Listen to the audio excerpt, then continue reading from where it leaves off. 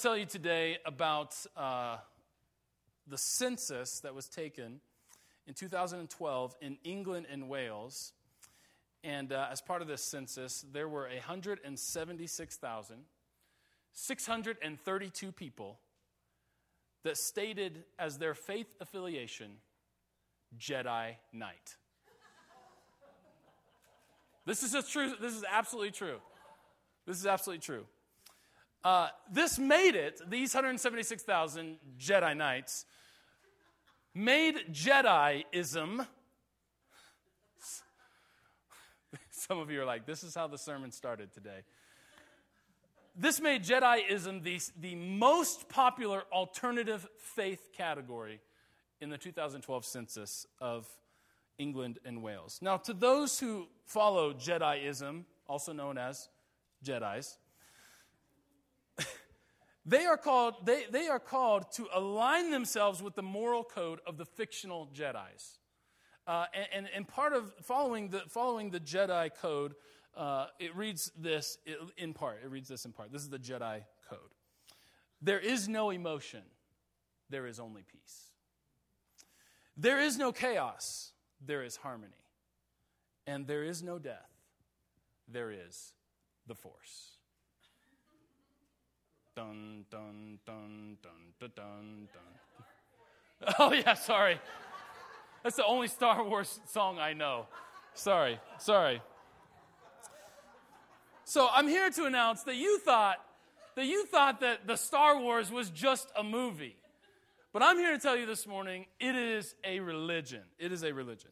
All right, so when Amy and I lived in Kansas City, there was a group of friends that were like way into the Lord of the Rings. And like, I could not emphasize the way enough. I mean, they were way into the Lord of the Rings. And so they would attend Lord of the Rings gatherings around the Kansas City area because those were a real thing. Like, people would get together and not just watch the Lord of the Rings, but participate in the Lord of the Rings. In other words, to get into one of these parties, you had to be dressed in costume.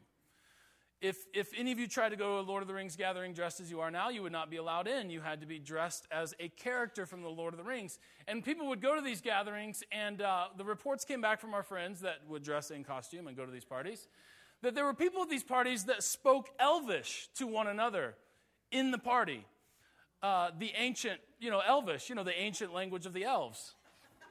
Come on, you didn't know that? And so Jedi's a religion, and people have taken upon themselves to learn an ancient fictional language. And then in college, Amy asked me what my favorite Disney movie was, out of the 5 that were popular at the time.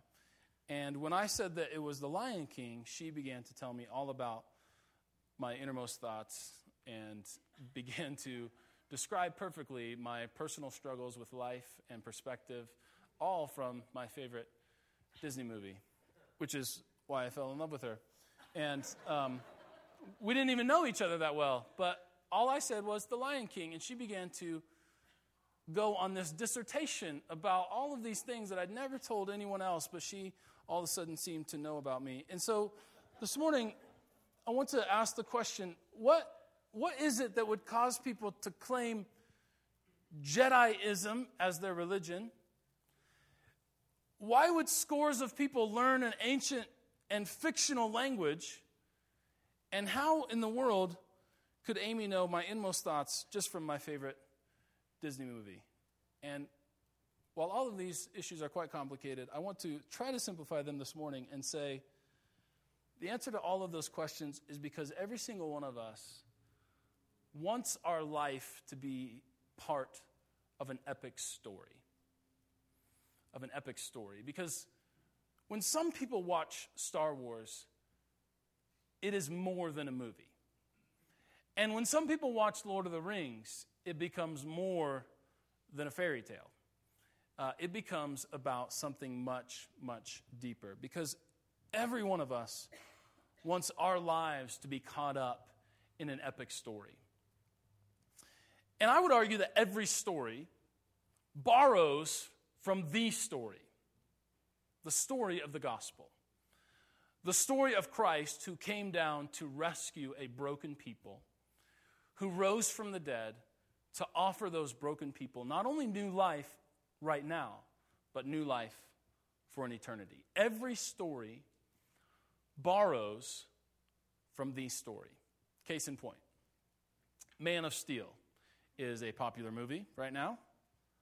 How many of you have seen Man of Steel? A few of you, yeah? Visual overload for sure, but a decent movie. But the storyline is this. A baby from another world is sent to earth to be a beacon of hope. And his role, given to him by his father, is to merge the two worlds together so that they will live in harmony with one another. Does this sound familiar? Christ is sent to earth as a baby to offer us hope. And he declares the reality of the kingdom of God, and his ministry is one where heaven and earth are becoming one together. Christ didn't wear tights and a cape. We made all of that stuff up for dramatic effect, but we didn't make up the story, because every story borrows from the story.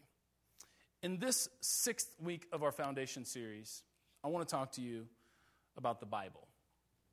And what I want to declare to you, and I want you to understand, is that the Bible is ultimately a story.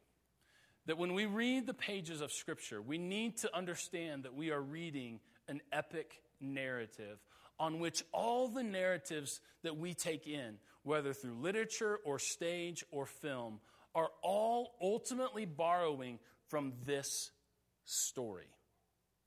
This is the best and greatest story ever told. And I want to talk to you about it this morning because I feel like we need to get a handle on that. Because all of us want our lives to be part of an epic, grand narrative. And as we gather together this morning as the people of God, it is my privilege to announce to you that whether you know it or not, your life is, in fact, part of an epic story. And I hope that you will find yourself in this book in some way today. But we need to unpack this a little bit. And by the way, if you we are in the 6th week of this series called Foundation. If you've missed a week, I encourage you to go back and listen to them on podcast. All of them are available. And so what we ultimately need to ask is what sort of story is this? But before we do that, we have to begin to understand the ways in which we've approached the Bible that maybe aren't so story-oriented. And what have we turned the Bible into that maybe is in error? And I think a lot of times we look at the Bible as a list of rules. And so a lot of times when we read the Bible, we're reading the scriptures, we say, oh, story stuff, okay, genealogy, that's boring, okay, yada, yada, yada. What are the rules that I need to know? What are the things that I need to know to be a good Christian? What are the things that I need to know not to do? And so we really began to morph this story, not into a story that contains rules and commands, but we made it, first of all, a book of rules that contains a little bit of story and narrative that maybe gets in the way of what we really ought to know. And I really feel like this has come from the fact and from history that because for many years, Christians communicated their faith and our faith in terms of what we don't do. How many of you grew up in that era of the church? The church was defined by what we didn't do. Here's what we don't do. Here's the list of rules that we follow. If you don't follow the rules, you're not a good Christian. If you follow the rules, you're a great Christian. And you can follow all the rules on the outside, but be really all kinds of broken on the inside. But that's okay because you follow the rules, and therefore you're a great Christian. And so there was a whole period of the church where we defined our faith by what we don't do. And this led many people to see the Christian faith as a set of rules to follow. If you want to be a Christian, here's your rule book called the Bible, and here's all the things you ought to do, and you need to be on church on time, and that's a rule that some of you need to follow, be on church on time. Oh, what? Where did that come from? And so you have all these rules, and ultimately the Bible then becomes a rule book. And indeed, the Bible does include rules and commands, but the Bible is not a book of rules especially formulated to make your life miserable, okay? It's not that. And a lot of times it's seen as that the rules of God are hindering my life, they're killing my joy, they're doing all of these things. It's a story that contains rules, but it's not a list of rules. A lot of times we come to the Bible and we say, oh, this is a book of theology. And this is the textbook approach. And I want to learn all the facts about God that I can so I can formulate a very systematic theology. And in fact, the Bible does contain theological truths, absolutely. And it reveals to us who God is, absolutely. But more than knowing the facts about God, the Bible seeks for you to know God. Did you hear me? More than you just finding out a lot of facts about God, the Bible seeks that you would know the God of this story and where this story is headed. A lot of times we see it as a book of abstract cosmic principles, right? It's sort of like we know there's all these kinds of things about the Christian faith that fit really well on pencils and T-shirts and bumper stickers. And as long as they come from this book of abstract cosmic principles, then it's worthy and you can set your life on it. And again, yes, principles are found in here. But the problem is that rules and theology and principles are all void of context. And in fact, in many ways, we have made the Bible acontextual or without context. We haven't considered the world in which these passages and books and verses were written, and we've just sort of like sucked out the context of the Scriptures. But in fact, the Bible is rich with context. And in fact, it's rich with context because every story has a setting, and every story has characters, and every story has an arc and where the story is going. And all of these things are true of Scripture. But when we see it as a rule book or as a book by which we can learn facts about God or a book by which we can just simply extract a bunch of principles, and what we do is we rob the Bible of its context. Are you with me? And the Bible, though, is absolutely rich about context. In fact, the Bible is really a story about the one true God who is powerful enough to do whatever he wants in the world in a single moment, but for some reason he chooses to work through people like you and I. He chooses to work in people and through people. And I want to challenge you today as you go home and you read your Bible, and I'm going to challenge some of you to begin a Bible reading plan so that you can begin to become familiar with this story. But when you go home and you read your Bibles, you'll find that this book is rich with characters, just like you and I. For example, Noah's Ark. Noah's Ark is one of the famous children's stories of all time. Have you ever considered this? Noah's Ark is a story about God killing everyone on earth except for one family. And we put it in our nurseries and are like, look at the lion. 2 by 2, I mean, it's just like, wow, have we lost the context of Noah's Ark, And I agree, Noah's Ark is cute, man. We have the little people set. But this is a grievous error of context, okay? Noah's Ark is a story about a guy who is told to build a boat because it's going to rain. But did you know that at the time that Noah was told that, the earth had never seen rain? It had never rained before. And God tells this guy, build a boat, because I'm about to send water out of the sky, and it's going to flood the earth. Can you come again, Lord? And so, did you also know that this is a story rich with context, that it took Noah years to build the boat? It wasn't like a weekend project, it wasn't like like in a moment the Holy Spirit built the boat for him, it was just like he labored building this boat for years, having never seen rain. Now, and a lot of times we would take this and we would say, oh man, Noah's a great man of faith, and he was. But have you imagined and ever put yourself in his context about the ridicule that he must have faced from his neighbor? And like around the cul-de-sac, they're like talking about the one dude over there, like man, I wish we had an HOA because that dude is building a boat way too big for his backyard. And what's he even doing? And so he became that guy on the cul-de-sac, And it was and his yard was starting to get bad because he spent all of his time building a boat. And so not only is he, not only do we need an it's like an eye chart in here. Some of you are going to get that later. That's good. Okay? And so it's the point I'm trying to make is it's rich with context. Context. David is a story of a king who was the youngest son, not the oldest. This is scandalous in ancient culture.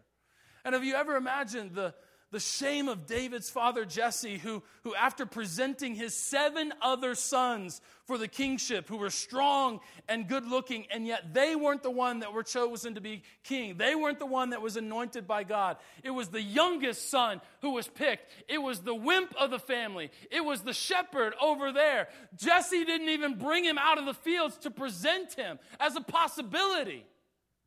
Can you imagine the shame of David's father? These stories are rich, rich, rich with context. Moses is a man called to lead 1.5 million people across the desert. Do you know the nation of Israel is over 1 million people when they're traveling through the wilderness? I mean, this is rich with context. And this leader, you would see him as a big and bold and with a loud booming voice. Moses has a stuttering problem. These stories are rich with context. Paul, who would become the greatest missionary of the church and greatest church planter in history, but he hated Christians and he persecuted them before his life was changed. You see, these are human stories that are rich with context in which God intervenes into human history. When you read the pages of the Bible, you are reading a story rich with context. And then in the midst of these stories, we learn how to know God. We learn principles about him, and we hear his commands. But those things are always found within the story. And so ultimately, the Bible is a love story of God intersecting human history for the purpose of salvation and redemption. And I want to tell you that this church, we believe that this Bible, this book, this story is authoritative in our lives. I want you to know that we are a Bible-believing church. We believe that the Bible is a great word for instruction in our lives. We believe it's a great word for guidance. We believe it's a great book by which and story by which to build knowledge about who God is. We believe the Bible is God's revelation of himself, that God reveals himself to us in the person of Jesus Christ. And we read about the person of Jesus Christ in these scriptures, in the Gospels. We believe this book gives a record of the events that led up to Jesus, that the Old Testament isn't just let's just kind of forget about that. That's old stuff. We believe that the Old Testament is going somewhere. It's part of the arc of God's story, and it leads us to Jesus. And then we see Jesus' life, death, and resurrection. And then we see all that comes after that as the arc of trying to figure out, what do we do now in light of this Jesus? And then we read the book of Revelation that gives us a great hope that God has secured our future for those who will place their faith in him. This is one big story, and we believe it's authoritative in our lives. And we believe that human authors wrote this book under the inspiration of the Holy Spirit. That the books reflect the personality and the character of the human authors. We believe that these books reflect the style of their authors. And we don't believe that the authors entered into sort of this trance-like state where they were overtaken by the Spirit and then woke up and they were like, what happened? We believe that the books take on the personality and style of writing of the authors as they were inspired by the Holy Spirit on what to write. And we believe that through history, the Holy Spirit has overseen the canonization of these books. The canonization is a fancy word for what books made it into the Bible. Because when we read the letters of Paul, these are letters. These aren't just Paul did not sit down and say, you know what, I think I'm going to write the Bible today. Paul, as he was going around and ministering to churches and planting churches all around Asia Minor, as he was hearing words back of how those churches are doing with a very particular kind of context, Paul wrote letters to address those churches. And those letters, through the power of God, the inspiration of the Holy Spirit, have made it into what we know today as our Bible. These are stories. They're rich with context. And we believe that it's authoritative in our lives. Well, the question that automatically comes up is, how then can a story be authoritative? Because if you talk to me about a list of rules, that's easy. Rules have sort of inherent authority, right? There's rules in a classroom. We see the signs all over. The traffic signs are a list of rules that we're all meant to obey, and there's an inherent authority to that. And so when you look at this, all these kinds of ways in which we've understood the Bible, we say, yeah, well, that's authoritative because it's a list of rules. But if we shift our understanding and we begin to say, no, the Bible is a story rich with context, then the question automatically comes back, well, how is that story authoritative in my life? And I want to spend some moments addressing that and asking that. And I want to, first of all, set the foundation of this by saying this. When we talk about the authority of Scripture, that is a shorthand way of saying, stick with me, the authority of God exercised through Scripture. That's what we're talking about. When we talk about the authority of Scripture, we're talking about the authority of God that is being played out through Scripture. Because Scripture itself, if we say that it's authoritative, Scripture itself points not to its own authority, but declares that God has all authority in heaven and earth. And so we have to understand that when we are reading this book, we're really talking about how the authority of God is played out. Because all authority is from God. Paul declares in Romans chapter 13, verse 1, in relation to governments, that all authority is from God. Jesus says to Pilate in John chapter 11, you have no power over me except that which has been given to you from above. Matthew 28, all authority in heaven and earth has been given to me, Jesus says. You see, Scripture itself points quite authoritatively beyond itself and declares that all authority belongs to God. And so if we understand the Bible, this story, as being inspired by God, then when we read it, we understand that it is the authority of God working through this book into our lives. Are you with me? Which is why we need to read it. Some people are like, man, I don't have any direction. I don't know what to do. I feel spiritually empty. I can't get all these things. They just feel like God isn't really working in their lives. And sometimes the most obvious question is, well, are you reading the story? Well, no, I haven't read the story in a long time. We'll read the story. Because the authority of God will begin to work through this book in our lives. I mean, these really are pages that are printed with letters.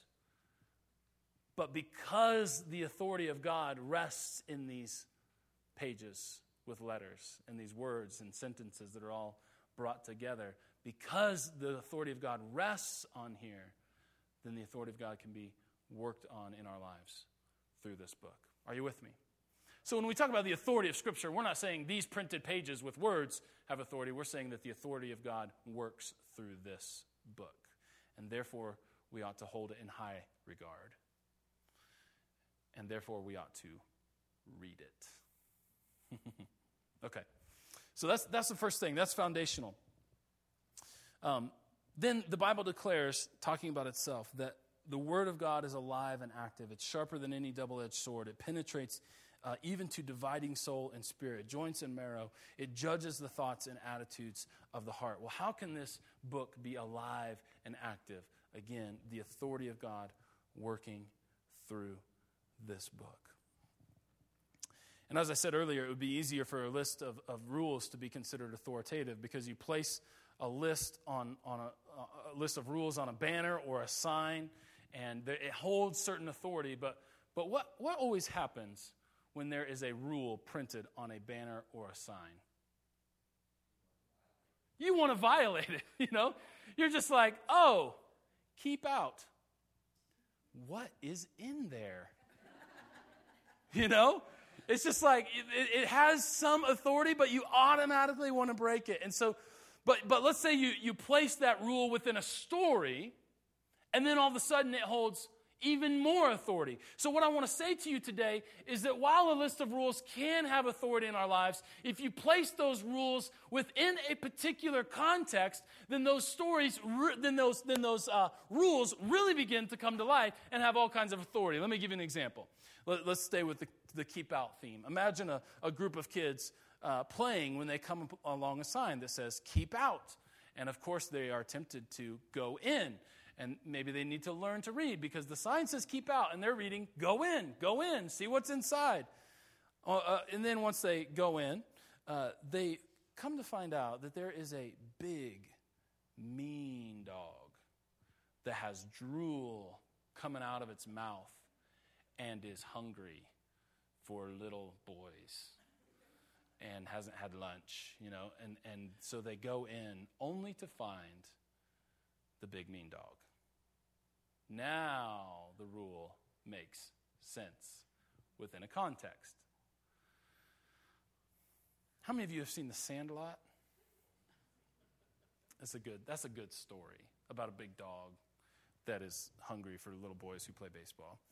And so we need to place the commands of God within a particular context, but we also, and listen, what you'll find when you place the commands of God within a particular context is that the rules of God are not meant to hinder you.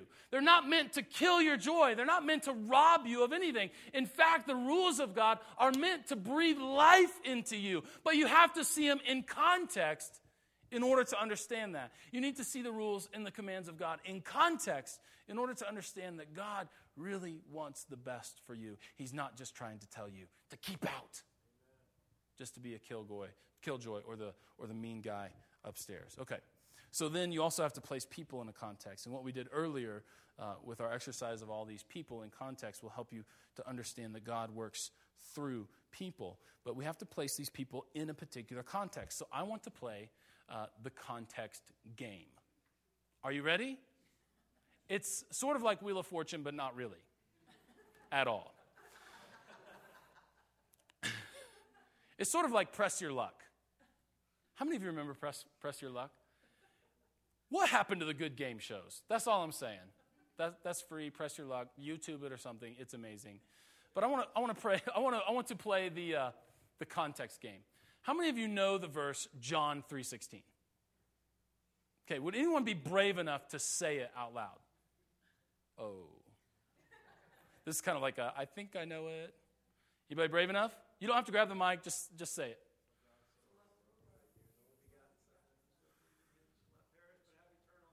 Okay, very good, very good. We had one commanding voice here. The rest of them, was there a niner in there? I'm not sure.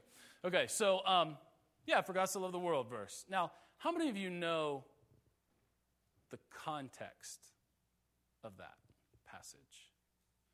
The Bible quizzer says, I do. This is a classic example of taking a passage that's a truth, it's a principle, we can stand on it, it's absolutely true. I'm not here to tell you that it's not true, but I am here to tell you that we have taken it completely out of context.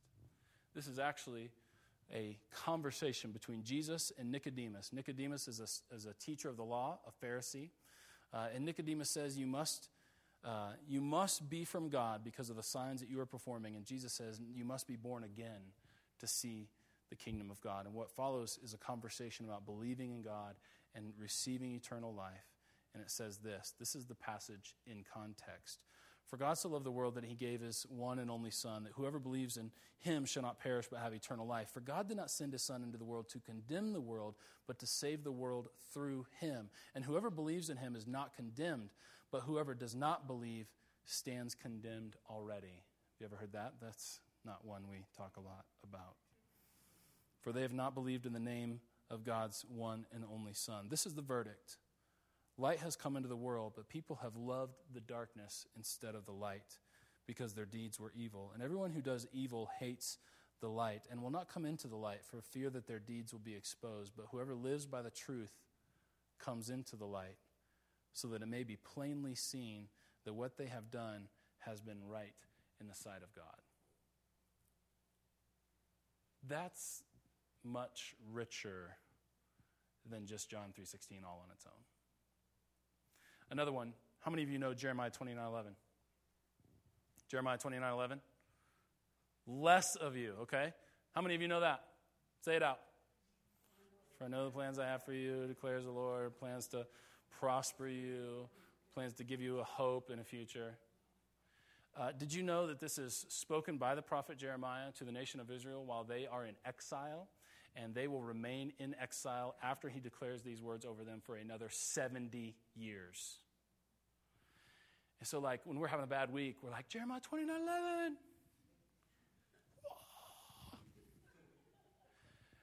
But the context is that the nation of Israel remains in exile after this is spoken over them for another 70 years. You see, we have to place rules within a context. We have to place people within a context in order for these stories to be authoritative in our life. And listen, these stories are authoritative in our lives because they place truth, people, principles, and facts within a particular context. And actors often do this. They place themselves in the story of the characters they are playing, and it begins to have authority in their lives. How many of you have ever heard of an actor who took on a very difficult role, and then their life started to get into all kinds of shambles? Because they were in that character. They placed themselves firmly within that story. And if story wasn't authoritative in our lives, then it shouldn't make any difference for that person, for that actor. It shouldn't be difficult at all for them to make a clear distinction between the story in which I'm acting and my real life. But the fact is, whether you like it or not, stories are authoritative. In fact, I want to back up and not begin to ask how are stories authoritative, but declare to you that stories are authoritative in your life. That right now, you are living out a particular kind of story, a particular kind of narrative. And what I want to challenge you to do today is to place yourself within this story. Because the culture is telling you all kinds of stories. The culture is inviting you into all kinds of different narratives, but all of them lead to death. This story leads to life. And so stories are authoritative in our lives. Why do you think that you like that movie so much? Because you can identify with one of the main characters.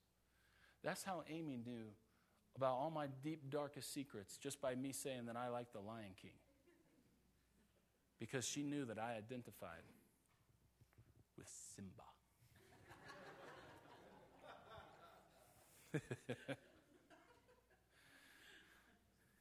You see, stories are authoritative in our lives. And in fact, let me use some more examples. Lord of the Rings, a classic one. And there is nothing more ordinary than the Shire and the life of a hobbit. Absolutely nothing more ordinary. And so when we were kind of swept into the story of the Shire and Frodo all at the very beginning, because it's like, no, I don't do dangerous things. No, it's Tuesday, and that means I'm having, chicken and rice for lunch. Like structured, this ordinary, patterned life. Nothing exciting ever happens, and I'm exactly okay with that. The Shire. And yet this person from the Shire, this person from the ordinary, is swept up into a narrative that affects not only his land, but all the lands around him. And we watch that and we say, oh man, my life is so Frodo right now. And what I need is to be caught up in an epic narrative. Because all I do every day is I get up, I go to work, I come home and watch TV, I go to bed and repeat. And like I live my entire life for the weekend so that I can get up on Saturday and mow the lawn and trim the bushes and clean out the gutters. And we're just longing to be swept into something epic. And so we watch The Lord of the Rings and we're like, yeah, throw the ring in the fire, dude. You can do it, man. You're going to make it. Your life isn't ordinary anymore. And what we want is someone to declare those same words over us. Am I right? We want somebody to declare over our lives, Your life isn't ordinary anymore. Brother, you are swept into something far bigger than yourself. And listen, this is the story that offers exactly that. And as your preacher and as your pastor, let me declare over your life isn't ordinary anymore. Because you can find yourself in this. The best story ever told. All right. Storytelling has become the predominant language of our culture. In other words, when we want to communicate something, we tell stories. This is why films are so popular in our culture. I think this is why superhero movies are particularly popular in our culture right now, is because they tell a story of characters who have very ordinary beginnings and are swept into something far more epic. Every superhero story is a ripoff of the gospel. It's just, what costume is he wearing, right? And what are his superpowers? And so we tell, the language of our culture is now stories. We love to tell stories, and we love to place ourselves within a story. Let me give you an example. A couple of years ago, there was a really famous Super Bowl commercial. How many of you watched the Super Bowl just for the commercials? Some of you are like into the game. Okay. Sorry about that. It's never a good game. But I watch it for the commercials. And a couple of years ago, there was a commercial that told a particular kind of story. In fact, I want to show you two commercials. The first one is about a minute long. The second one is a couple of minutes long. So hang out with me for a little while. But I want to show you these two commercials to illustrate the point that storytelling is now the predominant language of our culture. And what an opportunity for us as the church to not only, first of all, place ourselves within the story of the gospel, but then proclaim the story of the gospel to the people around us that want nothing more than to find themselves in an epic story. So let's watch these two commercials. You probably never thought you'd hear Willie Nelson sing Coldplay before. You see, what these commercials are doing without a single word is not selling a product, but placing their product within a story. Because when it comes to a Volkswagen, we don't want to know about all the right features, and we don't want to know about all the leather seats and the powertrain warranty. What we want to know is the story. How will our lives be different because I own this car? Will I have an opportunity to delight my son by driving this car? Is the story. And Chipotle doesn't want to tell us about their steaming hot burrito with white or brown rice. All the choices that you want are right here laid open in our open bar. All of that kind of stuff, and it's wrapped in just enough foil so that there's no waste, right? And then we give it to you perfectly marked with a Sharpie, and it's all yours in a bag made to hold the weight of your ginormous burrito. We don't want to know that. We want to know, what's the story of my burrito? Where does this food come from? Because I want to place my burrito in context. So if I can just tell a story about the context of your burrito, then I'm going to get you to buy more burritos. Because we long so deeply for story. Let me ask you a question. What story are you following in your life? If there were a movie trailer of your life, what would it say? Boring, right? If there was a movie trailer of your life, would it be like, would it say, will he get the nice car that he's always wanted and worked so hard for and sacrificed his family for? Will he get that promotion? That sounds more like a game show than a movie trailer. If there was a movie trailer of your life, what would it say? Would it say that the story of your life is that your entire narrative of your life is formulated and following the narrative of gaining wealth and influence? Is that the narrative of your life? Is the narrative of your life the narrative of celebrity? This, by the way, is one of the most popular narratives in our culture that is trying to get our kids and ourselves. The narrative of celebrity is just be popular. Just be known. Just have your 15 minutes of fame. Man, if you can make that YouTube video and it can go viral, your life would be set. And so we have people that literally make their life mission to make a YouTube video so it'll go viral, so that I can be well known. Because look at all these people that are well known. They have everything. They're so happy.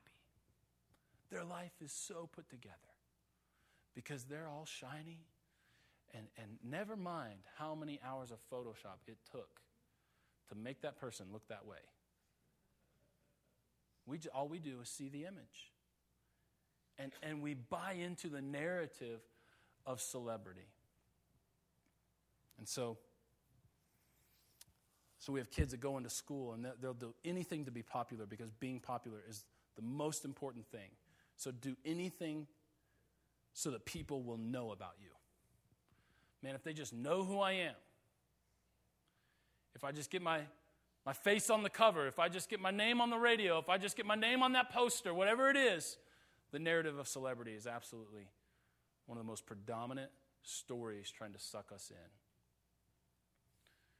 Or is your story in the narrative of your life following the narrative of the gospel, where you live a life of forgiveness and grace, where you declare the reality of a new world that is bursting forth right in the middle of this broken one, where you honor those around you?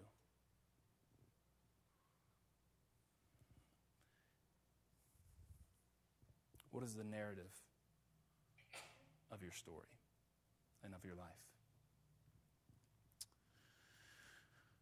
I want to spend our last few moments placing ourselves within a story, us as a community, because we have a story, and it forms and it shapes who we are. And our story is that our denomination, the Church of the Nazarene, was planted in 1924 in Fort Collins. And so we have a rich history in this city belonging to the tribe that we belong to. And we don't make the tribe the main thing, but we're not embarrassed by our tribe, and we're proud of our tribe. And we have a big, long history in this city as a denomination. As a local church, we have an even richer history. A history of people that sacrificed to pay off this building. And it may not be the prettiest building in the city or the best church building in the world, but it's ours. And the people that were attended here sacrificed and gave sacrificially to pay it off. And I can tell you that based on the current finances of our church, the only reason we're here today and able to operate is because we don't have a mortgage hanging over our head. And so we have a rich history of people that sacrificed, that loved God, that gave generously. And then my history with this place begins in 2006, where I came to a small church that had been through a lot and was struggling. And we were tasked with the opportunity to try to rebuild and try to provide some direction. And part of that became, well, we think we need to change the name. We think that the Lord is calling us to do that. And so after being here a year and a half, the first Sunday of 2008, we went from being First Church of the Nazarene to Emmaus Road, a Nazarene community.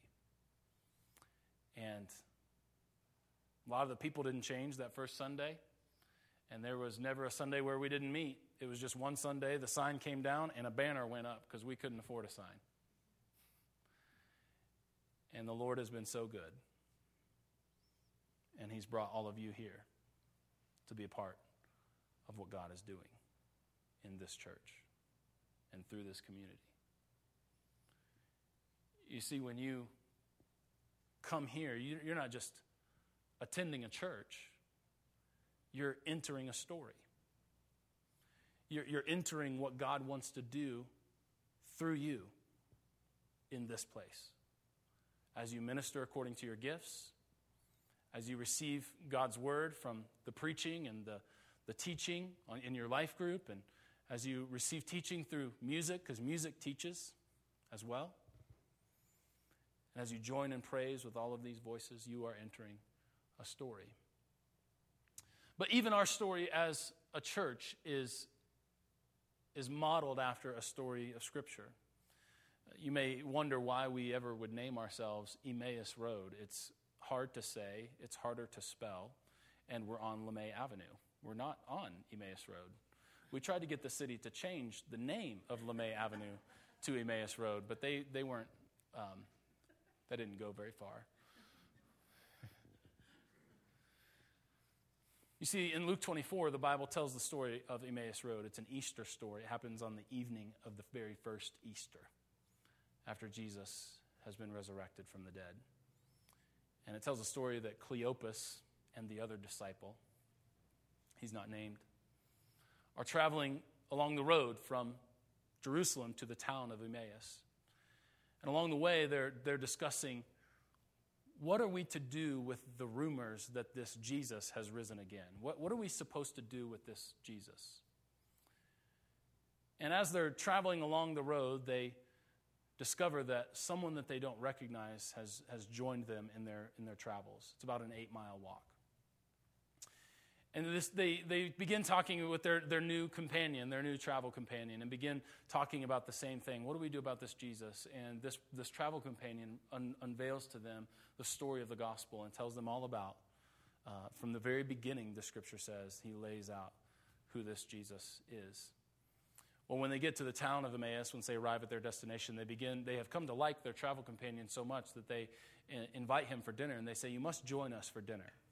And so, as was customary in that time, they would break bread together. They would have bread and wine at the beginning of the meal.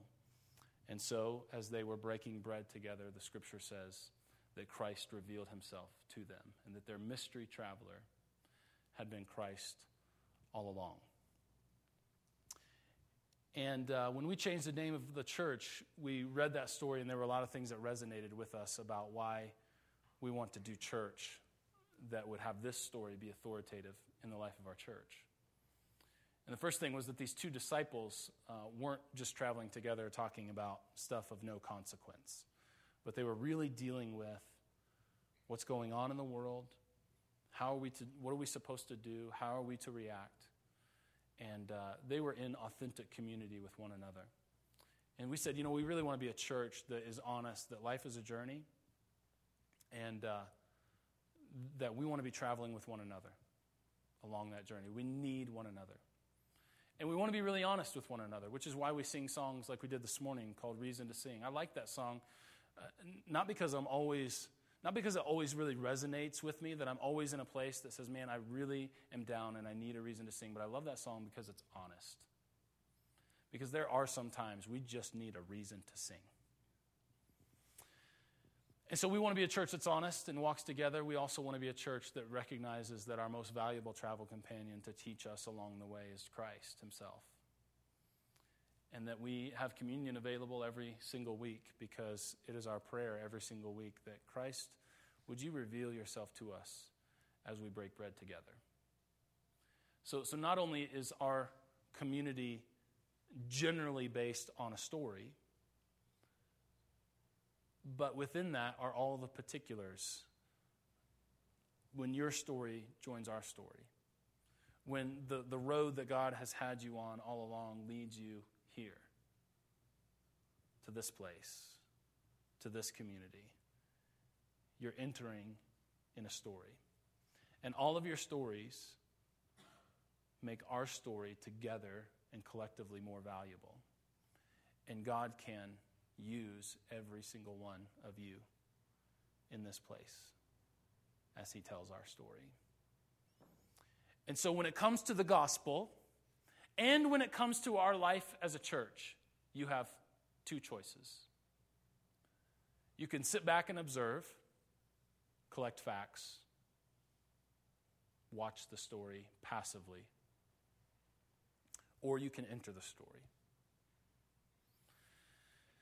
You can enter the story of the gospel by declaring that I'm going to align my life with this story. I don't want to sit back and observe any longer, but I want to enter in and ask God, what would you have me do?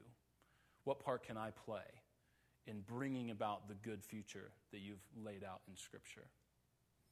And then in terms of the life of the church, you can sit back and observe and watch the story, or you can get involved in the story, in our story that God is telling. And I can tell you that sitting on the sideline is no fun. It's less risky, but it's no fun. Because entering a story is always risky. When Frodo took the ring, he entered into a great deal of risk. And so I would metaphorically invite all of you, take the ring into the story that God is telling, not only in the world, but through this church as well. Thanks for listening to the Emmaus Road podcast. We hope this message has been encouraging to you. If you'd like to support the ministry of Emmaus Road, you can do so online. Just visit theroadfc.org and click Online Giving.